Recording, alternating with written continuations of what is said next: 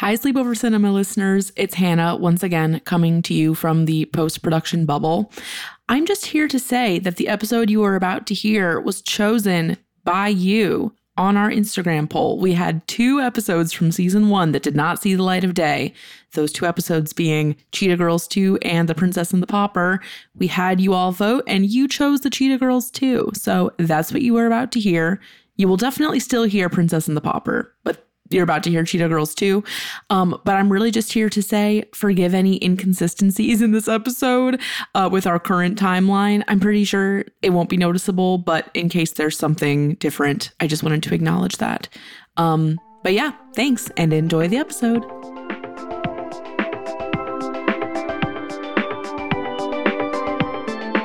Welcome to Sleepover Cinema, where we analyze the films that created the collective unconscious of those who are now starving for a Polly Pocket rubber boot to chew on. I'm Hannah Leach. I'm Audrey Leach. We are the sister filmmaking duo also known as Two Pink Pictures, and we haven't stopped thinking about these movies since we first saw them. We're going to explore the good, the bad, and the nonsensical of the very often made-for-TV movies that first inspired our love for film in an attempt to answer the question, are these movies actually good? And at the end of the day, do we really care if they are? Today, we are talking about 2006's Cheetah Girls 2. Amigas. Cheetahs. Friends Cheetahs. for life. The Cheetah Girls are back in an all-new movie, Cheetah Girls 2, the Cheetah-licious edition. What's up? We're the Cheetah Girls. We're here to tell you about our new movie. I'm really excited to watch this today. I really enjoyed compiling all the information for this because it's such a treasure trove of bizarre interpersonal dynamics. Yeah. And the songs are really good. Yes. What else is on your mind today, Audrey? I was just going to say that it's really unfortunate that this whole thing is taking place over the medium of sound because I personally know some choreography from this movie. We'll just post a video on Instagram or something. Yeah, I mean, we got to share because, yeah, if this was a video right now, I could just provide that, but... Yes. You are going to provide it, just not here. We'll provide that for you somewhere else. A little something. Yeah. Anything else you want to say about the Cheetah Girls 2 or life? Not particularly. I am quite excited to watch it, though, and sing along. Me I think too. this is one Disney's sing-along version. Yeah, I was going to say, I think this is one of those DCOMs where they did the sing-along version. Like Yes. High School Musical, they did that. They also did a dance-along. Right, with like the weird... tutorials in the commercial breaks. Yes. It's amazing. It is. Anyway, so let's start with the facts regarding Cheetah Girls 2. This movie premiered on the Disney Channel on August 25th, 2006, and was directed by the one, the only Kenny Ortega, a true cornerstone of the tween media landscape at the time, and still now, actually, I'm pretty sure. Yes, he's a legend. He directed High School Musical, all 3 of them. He directed a decent chunk of Gilmore Girls episodes, and what I didn't know is he also directed Newsies and Hocus Pocus. I knew this. You knew that? Yeah. I did not know that.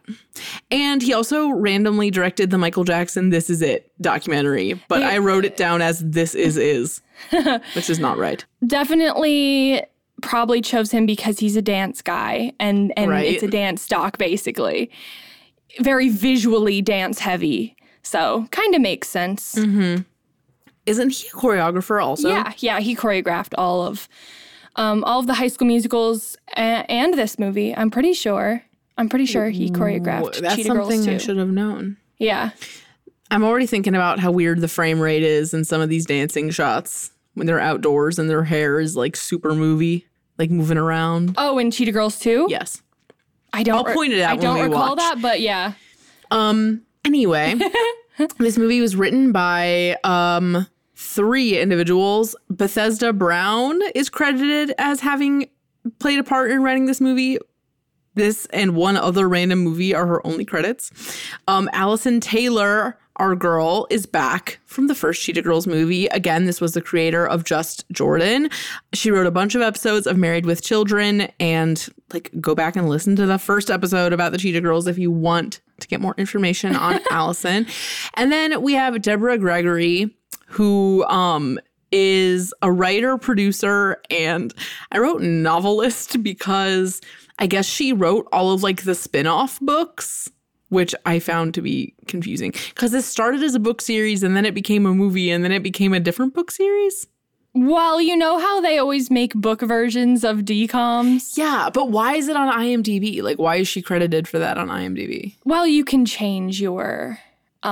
you can change that information yourself. Okay, that makes sense. Yeah. So she decided we're going to care. Yeah. Got it. We see you, Deborah Gregory. Okay.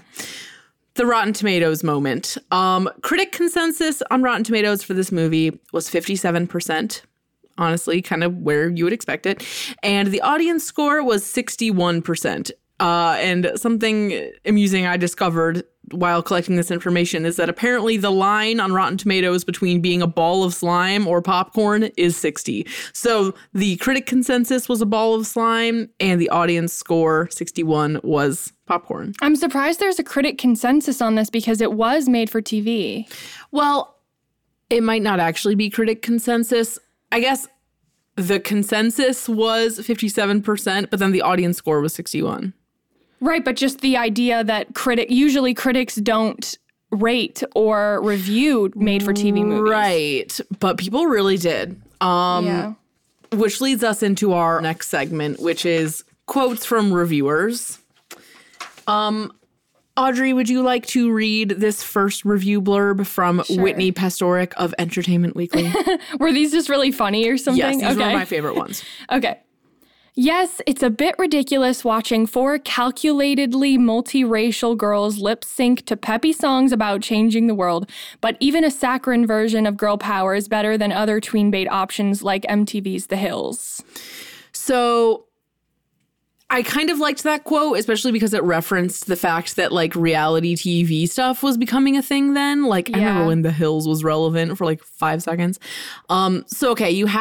So that review was technically a good review. Yeah. This next one. They're saying it's better than other things. Yes. And then this next one was written by a very angry man named David Nusser on Real Film Reviews. He said, an interminable piece of fluff that holds absolutely no appeal for viewers outside the film's target demographic of teenage girls, undiscriminating teenage girls at that. I was it's not for you, sir. I was like, what did the Cheetah Girls do to hurt you, David? Please avert your gaze. Yeah, like, get over it. And then this last one, written by a very grounded woman at the Pittsburgh Post-Gazette. Audrey, would you like to read this? Sure.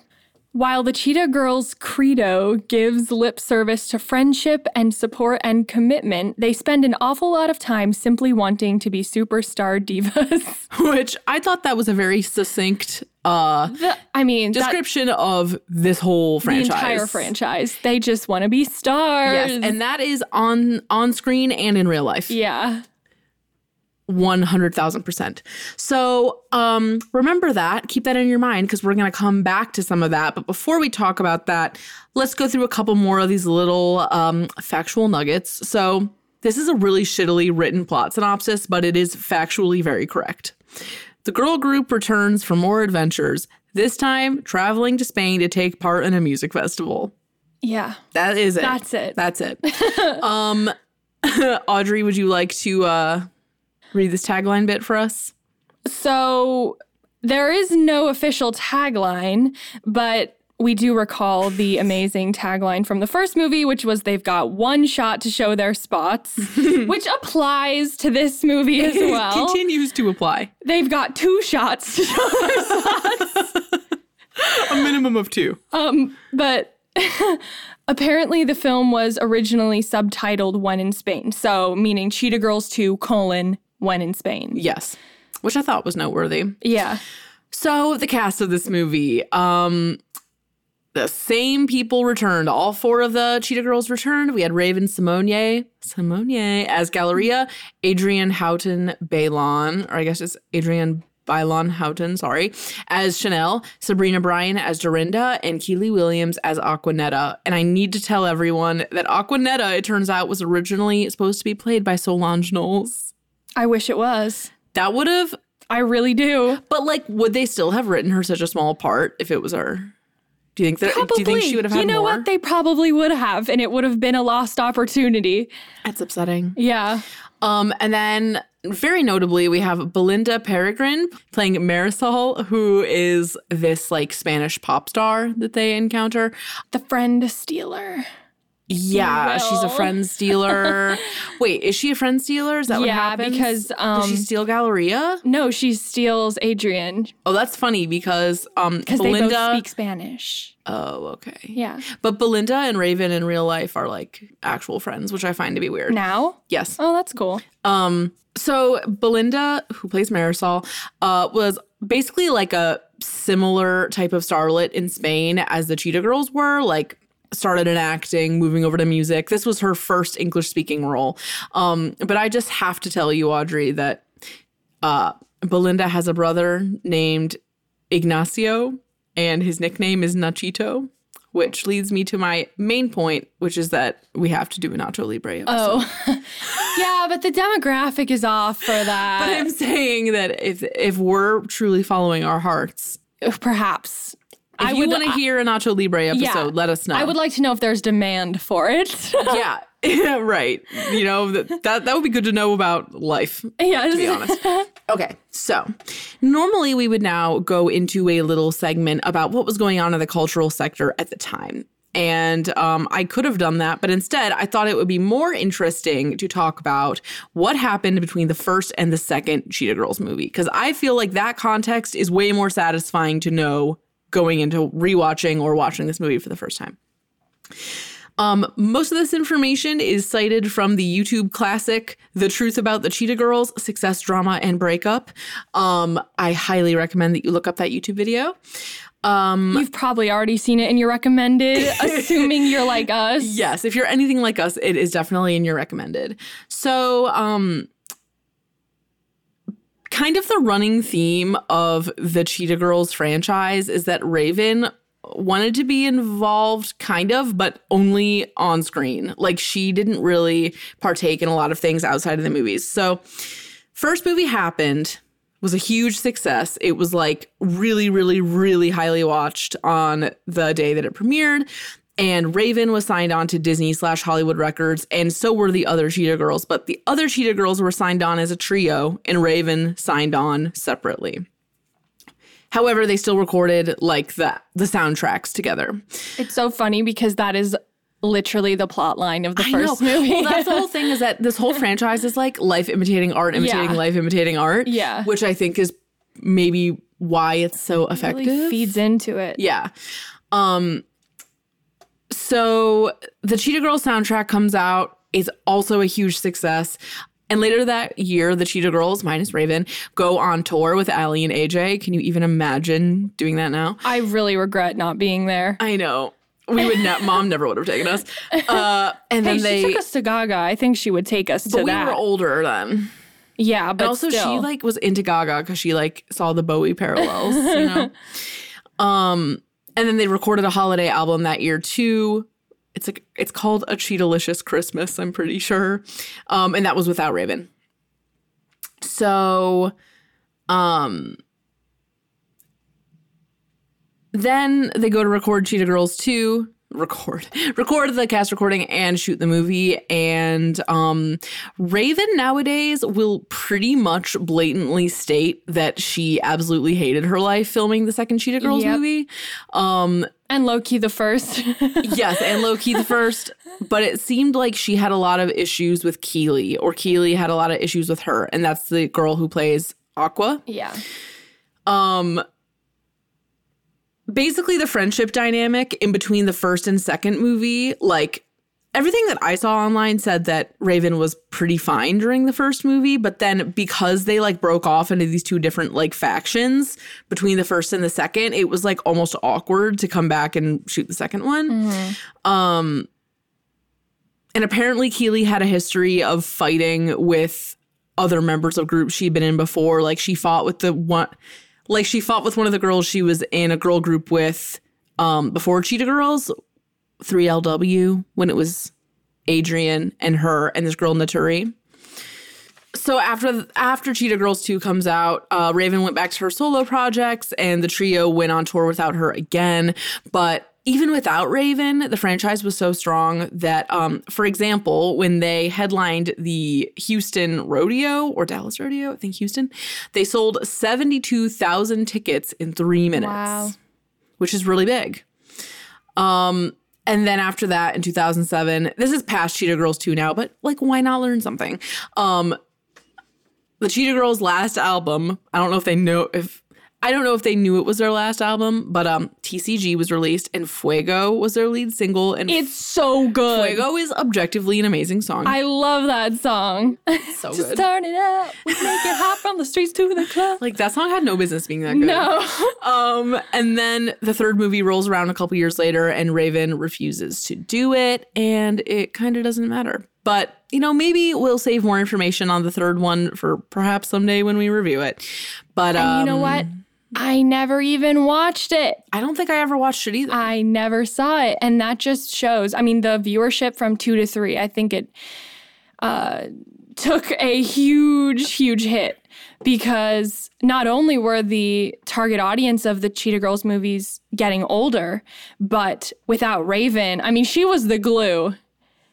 Yeah, she was. She's the glue of the movies. She was the glue. But you know what I have to say is in the video I watched, they like kind of did this brutal side by side of like Raven singing lead and then Adrian singing lead. Oh yeah, I know. And Adrian is so valid. Adrian sounds great. Yeah, she just sounds different. It's not about the vocals that I'm saying that interest goes down without Raven. It's about the franchise as a whole and the content. And also all the conflicts in the movie are based around Raven. Always had to do with Galleria. Yeah, so it's like, what's gonna happen now? Yeah, it's like now they're just like happier. Yeah, they just like have a good time. Like what? Like what happens? But I just again wanted to say justice for Adrian. She is not only a talented singer, but also like this feels like a weirdly randomly hot take, but she is like one of my she's like such a beloved media figure to me because she's so good on The Real. And I interviewed her for Jim Brickman one time and it was terrifying and great. And she was really, really nice. She felt like a real person, which was cool. Yeah. Okay, I'm done talking. What do you remember about this movie from childhood? And when was the last time you watched it? I don't know when the last time I watched it. Probably within 5 years. Because it's not like a distant memory. Like I know what happens in this movie. What do I remember from it? Oh, the weird guy Angel who like follows them down the street and is like, "Let me show you the real Barcelona." Oh, and he's like, Barcelona. I mean Barcelona. Barcelona. And forced romance between Angel and Galleria. Again? And forced romance between Dancer Guy and Dorinda. No. But that is more understandable, and I support it more than the Galleria Angel romance. Wait, does that mean that Aqua doesn't get a plot line again? Aqua's plot line is that she really wants to do fashion design, and they meet Galleria's mom's fashion designer friend. How do you remember and this? She really wants to go in and like see all the designs and like get into that, but Galleria is being so sourpuss about it. She's just like, we said we would go practice. Why aren't we practicing? And she's like, can I just do what I want to do? And she's like, no. Oh my God. It's so passive aggressive. All right. Well, I'm ready to relive that. Yeah. Anything else you recall? I recall the whole thing. All right. So you remember a lot. Yeah. Okay. I don't remember as much. I do remember that we watched this movie like a billion times. I think because it came out right around the time that we realized we had Disney Channel. I have no clue about that. I remember like the day that we like figured out that we had the Disney Channel and we like unlocked all this content. It was big. That's funny. I remember that the songs go hard. Yeah. And I remember that I like weirdly loved Belinda. Like, I had her song. You mean Marisol? Yes. I had her song, Why Wait, on my iPod. And I was like, this is the best song of all time. Yeah. And of course, like, I went to Barcelona for the first time 3 years ago. And like every white girl, every American white girl, and pretty much just every American girl at the Sagrada Familia or the steps with like the mosaic. I forget what it's called. Anyway, everybody just does the same shit. And like when I was there, me and my cousin, we were just like, we feel so bad right now. Just looking at this through the lens of Cheetah Girls 2. Well, I was about to say, I wrote down that this movie is basically just one long promo for studying abroad. Yeah. I mean, and it like really does a good job. If that was the goal, they did an amazing job. If they were secretly getting paid by like a study abroad service or whatever, like, agency. I mean, even just for Spain tourism. Yes. Like, we should check in the credits and see if it's like special shout out to the Office of Tourism. Yeah, definitely. I'm sure there is because they have to get permits for all that stuff. Yeah, that's true. So, yeah.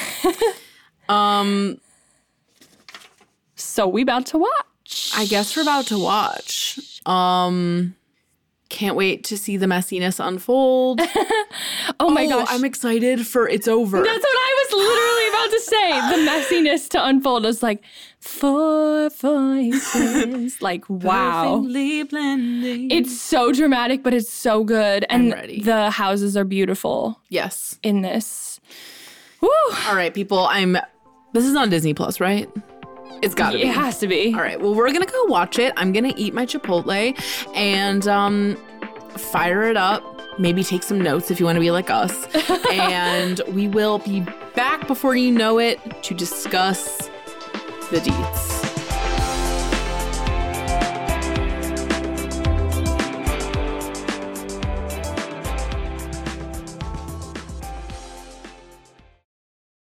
Hello everyone, my name is Matt Neglia, and I am the host of the Next Best Picture podcast, part of the Film Entertainment Awards website, nextbestpicture.com.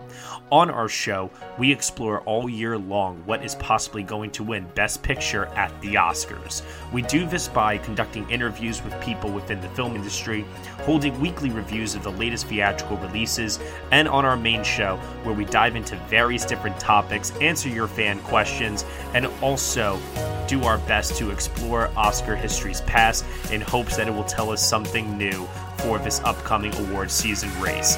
We hope that you will join us on all of the various podcasting networks. We look forward to seeing you over at nextbestpicture.com.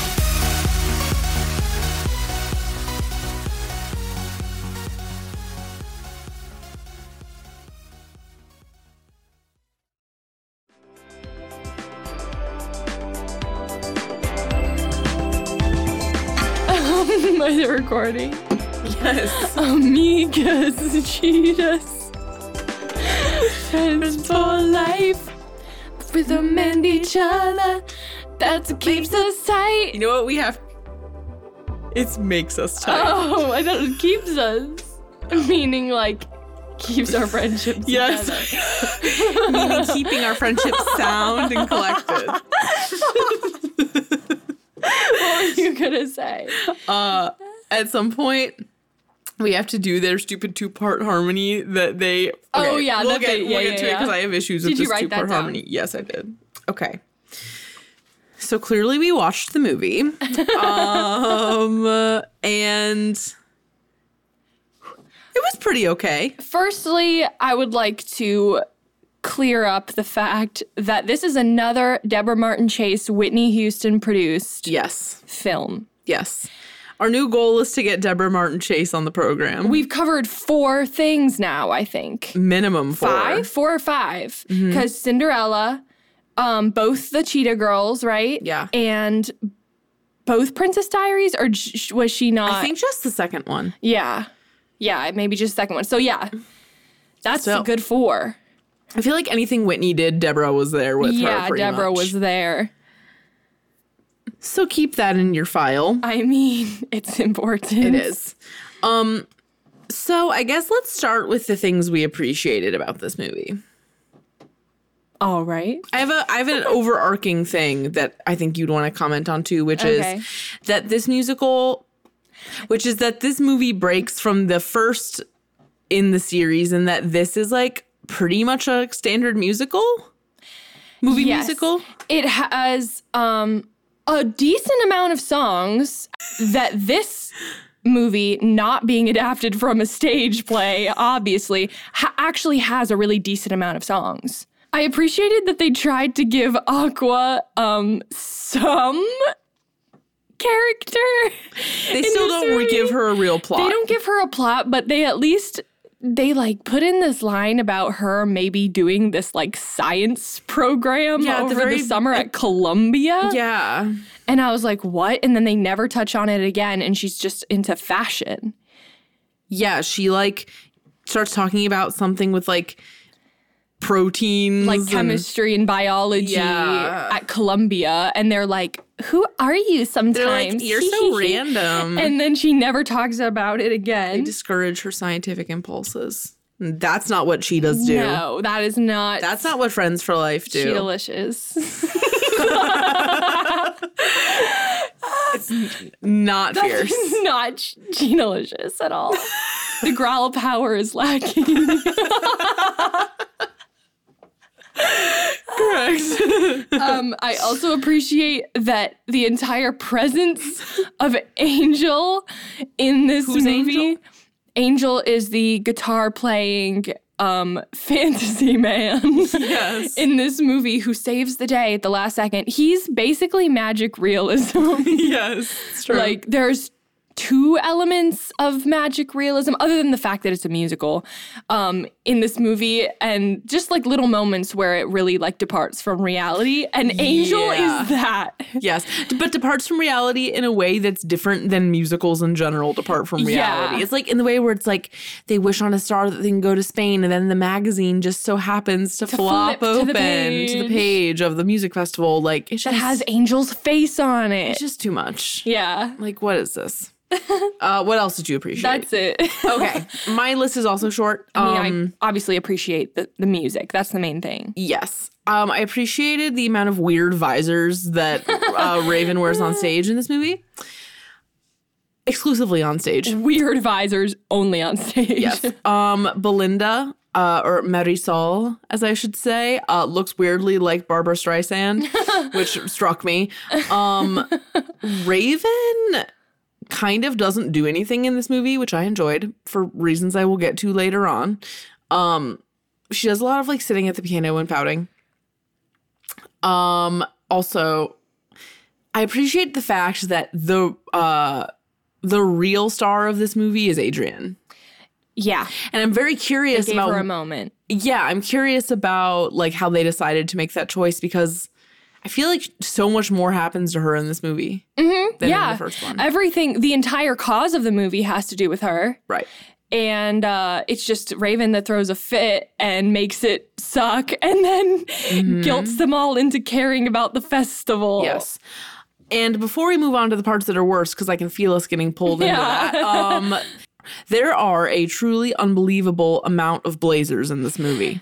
Yeah, I actually had that in the worst part. Okay, I appreciated it though. Like Chanel wears like so many blazers. Like, and they're not all strictly blazers, but blazer variants. Pretty much the entire time. Pretty much every outfit she has is a blazer variant. I don't know what the deal was with blazers at the time. The wardrobe person for this movie loves a blazer. Yep. On a woman. And like Marisol and Chanel, Adrian, both do incredibly demanding numbers in buttoned up blazers.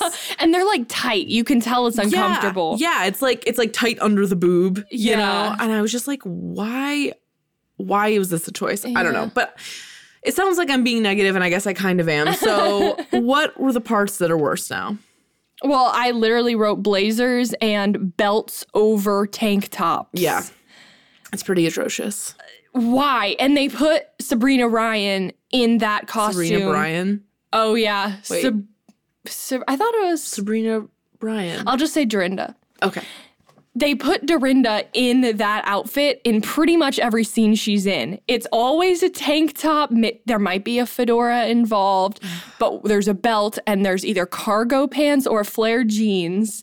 And it's just like, what? I was thinking about it, and like at one point when she was like standing out on the balcony and she had her long tank top on, and it was like a shot where you could see her whole body. I was like, why would they ever make shit so unflattering? It's like, so you know ugly. how people say that mom jeans are unflattering? Yeah. Like, how is that even true?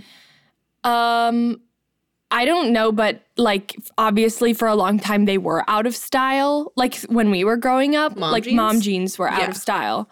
And like skinny jeans were in style, like mid-rise skinny jeans. And I looked at those. I looked at the Delia catalogs that literally was that style. And I was like, amazing. Yeah. I was like, that's what I want. I feel like people are really going to hate mom jeans like relatively soon though. Yeah, and I'm sad about it. I know. I really, honestly, I don't plan on changing. I'm not gonna let it go. I literally, I can't afford. This company, me, cannot afford to let go of high-waisted things. I cannot. Yeah, no.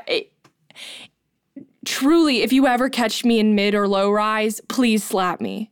I'm not kidding. I feel like you could pull it off though. Thank you, but absolutely not. Why? I don't think so. I would look They're like so uncomfortable. Pillsbury Doughboy. Hannah. What? I'm just speaking the truth. It's like not humane. Anyway. What's the other things? What are the other things? Okay, I have like several things. Okay, please.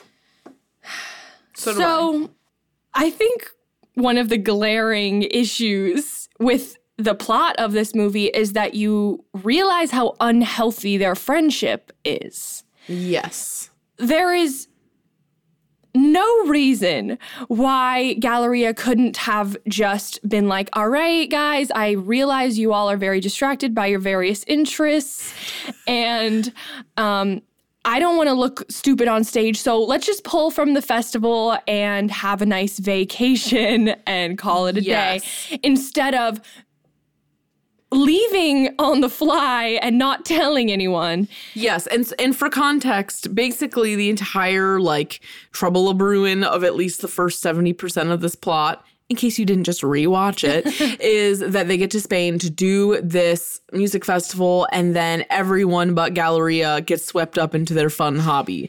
Yeah. And Galleria, first of all, there's no real reason for them to even be at the festival in the first place. No, it's just a tag on to the trip that Chanel already had to take. That Chanel had to take. She was only going to be gone for a month, but for some reason, Galleria could not handle the fact that she would be gone for a month, so she blew it up into this big thing, this big festival, and then no one wanted to do it. It's like no one even wanted to really go on this trip in the first place. No. Like no one was passionate about it. Chanel was just trying to get through this weird interaction with her stepdad or whatever. Yeah. So... And it all comes to a head when Chanel is forced to apologize to Galleria at the train station in her pajamas with the other two girls. Why is Chanel apologizing? She didn't do anything wrong other than make a friend with Marisol. Chanel dared to make a friend who she like could actually share her culture with. And speak Spanish. Yeah. And Marisol's nice. Like, Marisol's not even the evil one. Her mom is. Marisol is so neutral. Yeah. Extremely neutral. Yeah. All the girl wants to do is eat whatever she wants. Right. Which, remember that, because we will come back to that later on. But yeah, the thing that aged the worst for me, and I guess that kind of goes in. Don't go into that yet. It's actually not. I didn't write it under that. Okay. But just, like, the movie wants you to be on Galleria's side. The movie wants you to be like, oh, the girls are just not paying attention. The girls are not focused. They're going to lose. Yeah. But I'm totally not on her side. Me neither. Because... if I may. Yeah. One of the things that is weird to me about this movie is that I absolutely cannot connect with Raven. Like, every time she's performing, I'm like, she's not... it feels like she's faking it. And okay, every single time she's on screen, whether she's on stage in the movie or just being Galleria in the movie, I'm like, this is not a real person. This is not like a realistic portrayal of a character. I get just big, weird vibes from Raven. Yeah, I mean, that makes sense knowing what we know. But, like, when I first watched it and everything, I didn't think that at all. Like, when I was, like, 12 or whatever. Yeah, I feel like I'm watching AI when she's... Really? Yeah, like... That's weird. It just feels like she's, like, in a high school production or something. I think that you can kind of tell she was just going through it. Personally. It kind of seems like that.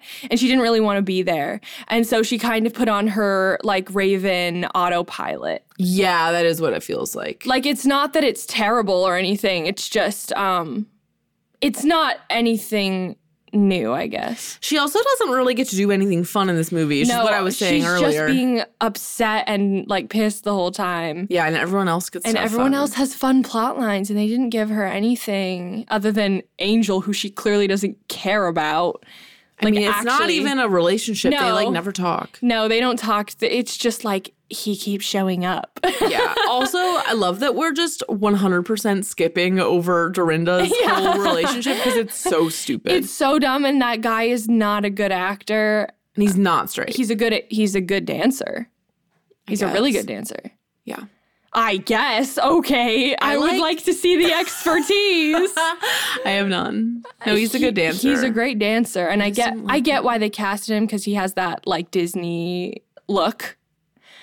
But what's the Disney look? I don't know. He's just really, like, wide-eyed and, like, I don't know. He just has, like, that, like, youthful energy. Bright-eyed and bushy-tailed. Yeah. Gross. I hate that term. I know. That's why I said it.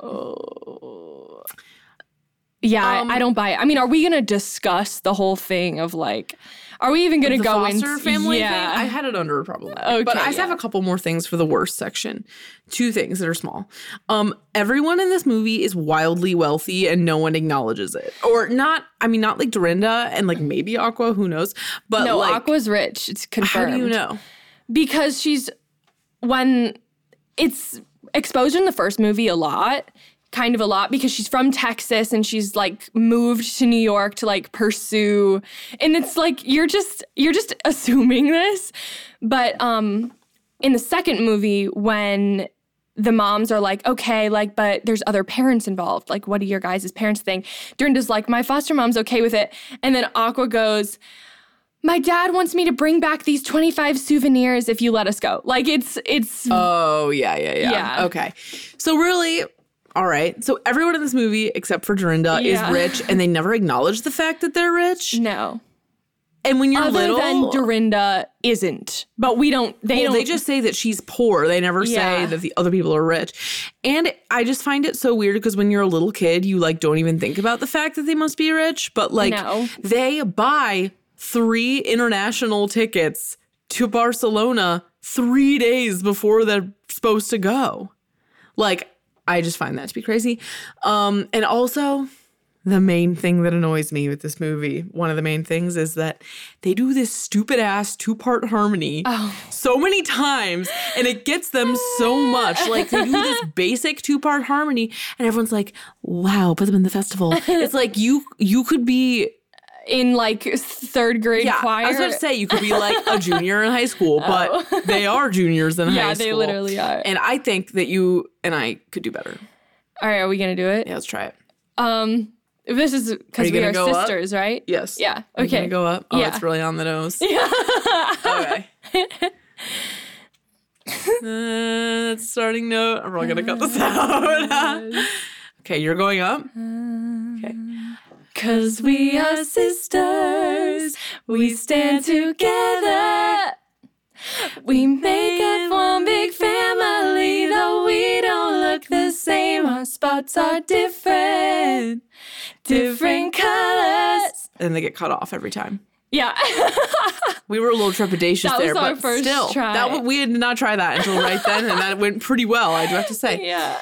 So, anyway, we are not professionals. We're just random people. Indulge us. Why don't you? Well, and the fact that we can do it And that doesn't get us into a festival in Spain. You know what? Maybe it would. We never tried. Will. You never know. We never tried. Who's going to discover? I got to make a wish on a star. That's what you need to do. Maybe the wind will blow open a magazine. Yes. Also, the ending of this movie is absolute trash. The ending? Yes. It's a non-ending. We were wondering why they were showing the curtain call of the final performance. It's because that's the end of the movie. They don't tell you who wins the contest. They don't follow up on anything. You don't get to see them go back to New York, which would be good, I think. I mean, the runtime was already long, though, so I get why they didn't, but... It was way too long. Why did they not at least announce them the winners? At least. There's no closure. No, there's no closure for any of it. It's kind of actually appalling that it ends the way it does. Like when the credits just start rolling on this wide shot of the crowd of the final performance dancing, and then they just slowly follow the Cheetah Girls out the back, and that's the end. And we're like, oh, okay. And like, So I guess that was worth an hour and a half of my life. Okay, so for the problematic section, I have two things.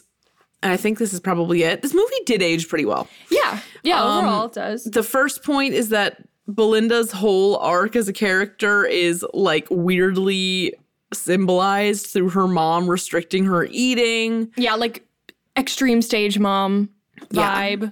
Which is, because basically at the end when she like refuses to perform in the festival, they like show a clip of her like eating a churro in the audience. And I'm like. It's like. It's very 2006. Yes, it is. Also, with her, we get the classic, it's not my dream, it's your dream. Yes, we do get that moment too, because her mom is like the antagonist. Yeah. There's so many random like negative forces in this movie. Yeah, like, there's no one antagonist. Yeah. And then the other thing is that, once again, Dorinda randomly whipping out her foster family is made to be like a crisis point in this movie in the exact same way that it was in the first. But it's like very undercooked and kind of doesn't make any sense. Yeah, it's just, do we really, because the whole thing is that the dancing guy that she's like having a thing with is a count, and all of their problems could be solved if they just said it when the problem arose. Yes. Instead of saying it in the next scene where they're like, no, you misunderstood. All of my family's riches are gone and I'm poor too. Yeah. Like, what? Yeah, it's like, why didn't you just tell her that when she yelled at you for being rich? Yeah, like, why weren't you just like, but I'm not? And that would have solved it. But no, she had to dramatically leave in her fedora. And her belt. Her long tank top. So problematic. Funny. I don't really know if it's even problematic, but whatever. It's not. It's just we didn't need to revisit this in the second. Yes, agreed.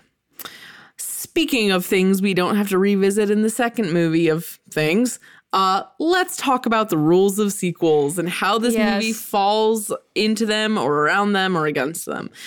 Again, shout out to Shay Frillis on YouTube. You got to watch Why Shrek 2 is the perfect sequel. He lays out all of the rules for a great sequel in that video. Yeah. And I'm sure that he has also used other sources to come up with those rules. But they're good rules of thumb, and it's very concise. Yes, and we love to cite Shay Frillis because his videos are really funny. Okay, rule number 1. And if you listen to Princess Diaries 2, our episode on that movie, you will know these rules already. Does this movie expand the Cheetah Girls universe? Again, literally, yes. As in, they went to a different part of the world. But I don't feel that the tone between the first movie and the second movie are similar. I agree. They're not. I mean, they're just different types of movies. It also drives me crazy when sequels like don't really ever reference anything that happened in the one before. Yeah. Like I was waiting for like a self-referential moment. Like, cause that's the point of a sequel. Yeah. It's you want the same thing, but different. And this movie kind of does that, but not really. Yeah. It's hard to do that when you literally take them out of any environment that you saw them in previously. Yeah. And drops them into a completely different one. Well, they were in New York in the beginning. Started with Ariel. Hardly. You just see sets. It's not even like streets. That's true.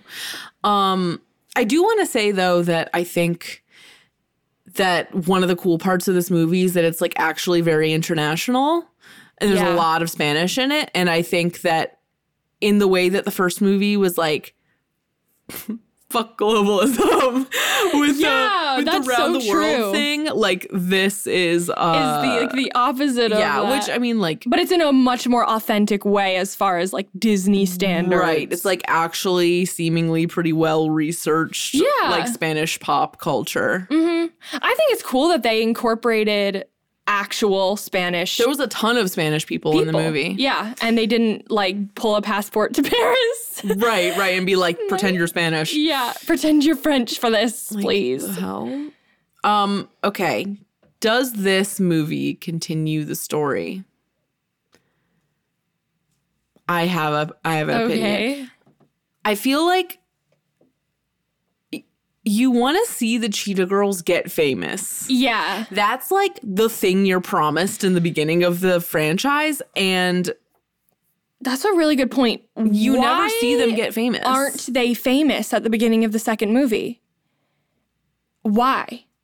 You know, they're well liked, but they're still in high school. Not much time has passed between the first and the second movie. Literally maybe a year has passed.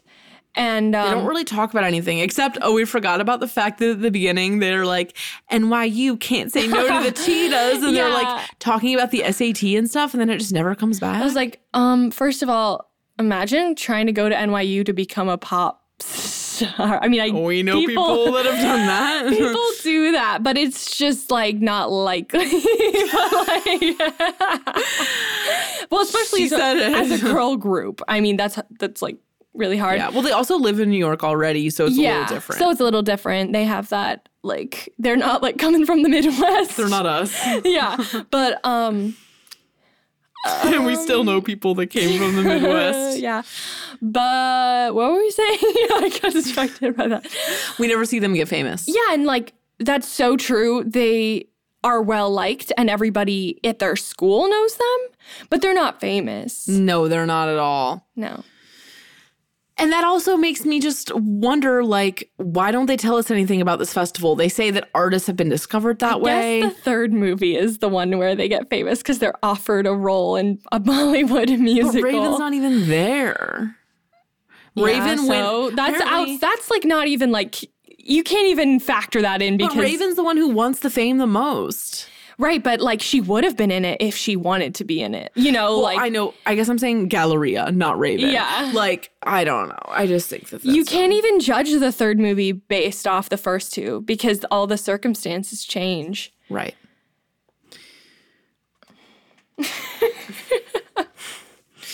I do not think that this movie addresses, because it's like they want fame, but they also really love each other. And like they're really grounded in their relationships, but like you never actually see them being good friends to each other. No, they say that they care more about each other than they do about the competition, but that's literally not true. Rule number 3. A good sequel should expand on themes from the first movie and also introduce new themes.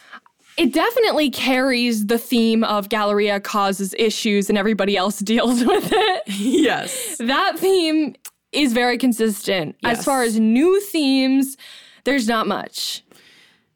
You know what I might say? What?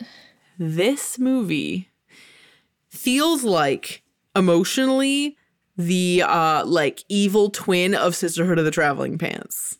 Because Sisterhood of the Traveling Pants is like, we're so different, but we love each other and we're going to be friends forever. And like you believe it. And that's what makes it like this escapist fantasia. Whereas in this movie, it's like, they're like, we're best friends. We're going to be together forever. And you're like 6 months from now, you're not going to be friends. No, like it's like literally these friendships, their days are numbered. And like you will be in therapy for them soon. Like it's so... it does not achieve what it's going for in that respect. I think, yes, it's a writing thing, but it's also just a chemistry thing. Yeah, there's way too much personality. Yeah. Way too much like diva energy. Yeah. which I love and everybody loves because it's fun to watch. But like, as far as like being authentic friendships and like really loving them as friends, it's not really there. I would love... So basically with all this stuff we're talking about, it's all like incredibly fair game for reboots because we're living in that kind of like hellscape right now. And I would love to see a reboot of the Cheetah Girls where they're all rivals. Oh my God. That would be amazing. That just literally makes my heart rate go up. It would be so Like, good. And then they like actually come to like each other somehow. And then at the end they go, Amigas, cheetahs. We heard that chorus like 27 times. It's repeated exactly the same with no variation like 50 times at the end. Yeah, it's horrible. And it feels like someone was like copying and pasting that section of music like over and over again. Okay. So there were really no new themes introduced except like... No, I mean, the only new themes have to do with Chanel and the stepfather. But what even are the themes? It's just like... It's not explored enough to really be a new theme, but just the idea that like everybody who gets with her mom like hurts her feelings, and so Chanel is like... That's not a theme, though. Chanel is like the barrier for her and mom getting hurt, and so she's protective of her mom, and then she's like, no, I'm being a bad person. I'm actually blocking her from being in love. I don't know. That's like not a theme. But it's like the newest element that I could think the of. Only emotional thing that's added to it. And she actually does a good job in that scene, I think. She is great in this movie. Yeah. I love her in this movie. She looks so good in the last number. I feel like, oh yeah, she does look really good. I do think that, yes, I just said number. It is a production number. And then the last rule of sequels, they should leave an impact on the universe of the movie in a positive way. I mean, we were kind of saying it's not a negative impact, but it's like neutral to positive, maybe. I think it's neutral. To me, it feels like when you're a kid and you have a set of Barbies you always play with and their personalities are set in stone, but like whatever adventure you have on a given day is just wiped away at the end of the day and it doesn't like ultimately affect anything. That's what it feels like. Yeah, which, I mean, for kids, they just don't care. Yeah, kids they don't care. Don't care. And this is for children, and I certainly didn't care. Yeah, I didn't care. Watched it, so... I don't... Yeah, I mean, clearly it didn't leave that much of a mark because they go on to the next movie and Galleria isn't even in it. Yeah, they must give a reason, obviously. It said she's away at college. Yeah. I did air quotes, but you can't tell. Yeah. What a franchise. Yeah. But honestly, they did really well without Raven as a touring group and as a recording group, so... Please, please, please, if you do anything... based off, inspired by this particular podcast, go listen to Fuego. Wait, I want to play a little bit of it on my phone. Holy shit. It is really an unbelievably good song. It goes so hard. It does. It's so uncalled for.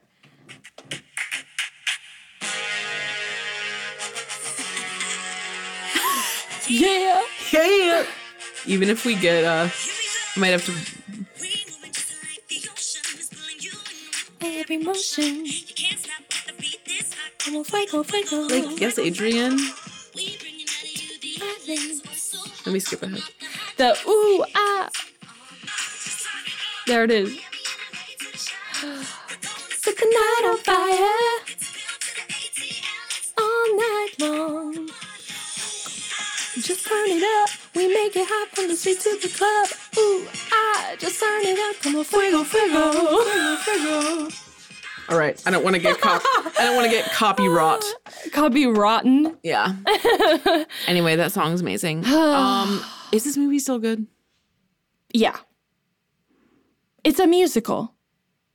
You can't hate a musical. It's honestly worth it for the opening and for Strut, but after that, I'm kind of over it. Why Wait is still pretty good too. Yeah, I think I enjoyed watching it more than the first Cheetah Girls.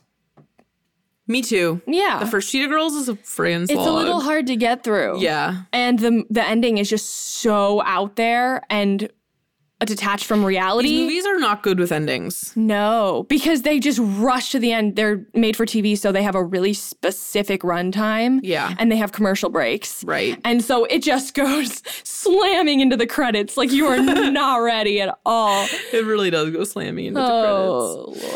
Oh, Lord. Anyway, though, the parts of this movie that we remembered, which were the songs, held up. So if you want to relive this movie, I welcome it. I would welcome it too. It's pretty good. All the men are disposable, though, once again. And that's fine. But that's not a surprise. So, please let us know your thoughts on this movie if you rewatched it and if we missed anything that you were like sitting there thinking, oh, I hope that they talk about this one thing. You should let us know what it is. You could send us a DM on Instagram or Twitter at 2pinkpictures, or if you really wanted to get fancy, you could record a voice memo and you could email it to us, 2pinkpictures@gmail.com, and maybe we'll put it on. Maybe we'll have a little moment. That'd be fun. That would be fun. Anyway, we hope you're doing well out there, and we will be back soon with another riveting episode of content. And we hope your day or night is cheetah-licious. Maybe I'll put in a roar noise. Roar. You can find more from us at evergreenpodcast.com/sleepover-cinema and keep up with all our latest creative projects at 2pinkpictures.com. If you want to watch our show as well as listen, we're on YouTube too, yay! Search Sleepover Cinema or go to the link tree in our Instagram bio. We're on Instagram and Twitter at 2pinkpictures and would love to hear from you there. We're also on TikTok at Sleepover Cinema, and that's really where the party is at. It's true. And if you like Sleepover Cinema, please share an episode with a few friends. Also, since we're asking for things, please leave us a review on the Apple Podcasts app. For some reason, they're super powerful, and we would always appreciate a nice review. Sleepover Cinema is a production of Evergreen Podcasts, produced, edited, and engineered by us, Hannah and Audrey Leach.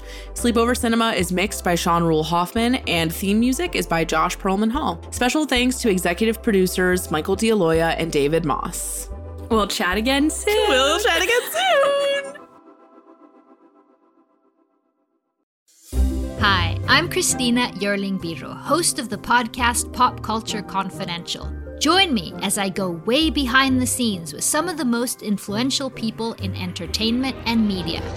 Hear actors such as Succession's Brian Cox talk about his favorite characters to play. There always has to be a mystery. The audience have to be in a situation where they want to know what's going on. Meet studio execs like Pixar chief Pete Docter and learn his secret on how he makes us cry. Emotion is our first language. And so many others who are defining popular culture, from Obama speechwriter David Litt to Top Chef host Padma Lakshmi. We don't often think about food politically, or we don't want to, but it really is.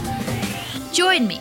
Search for Pop Culture Confidential wherever you get your podcasts.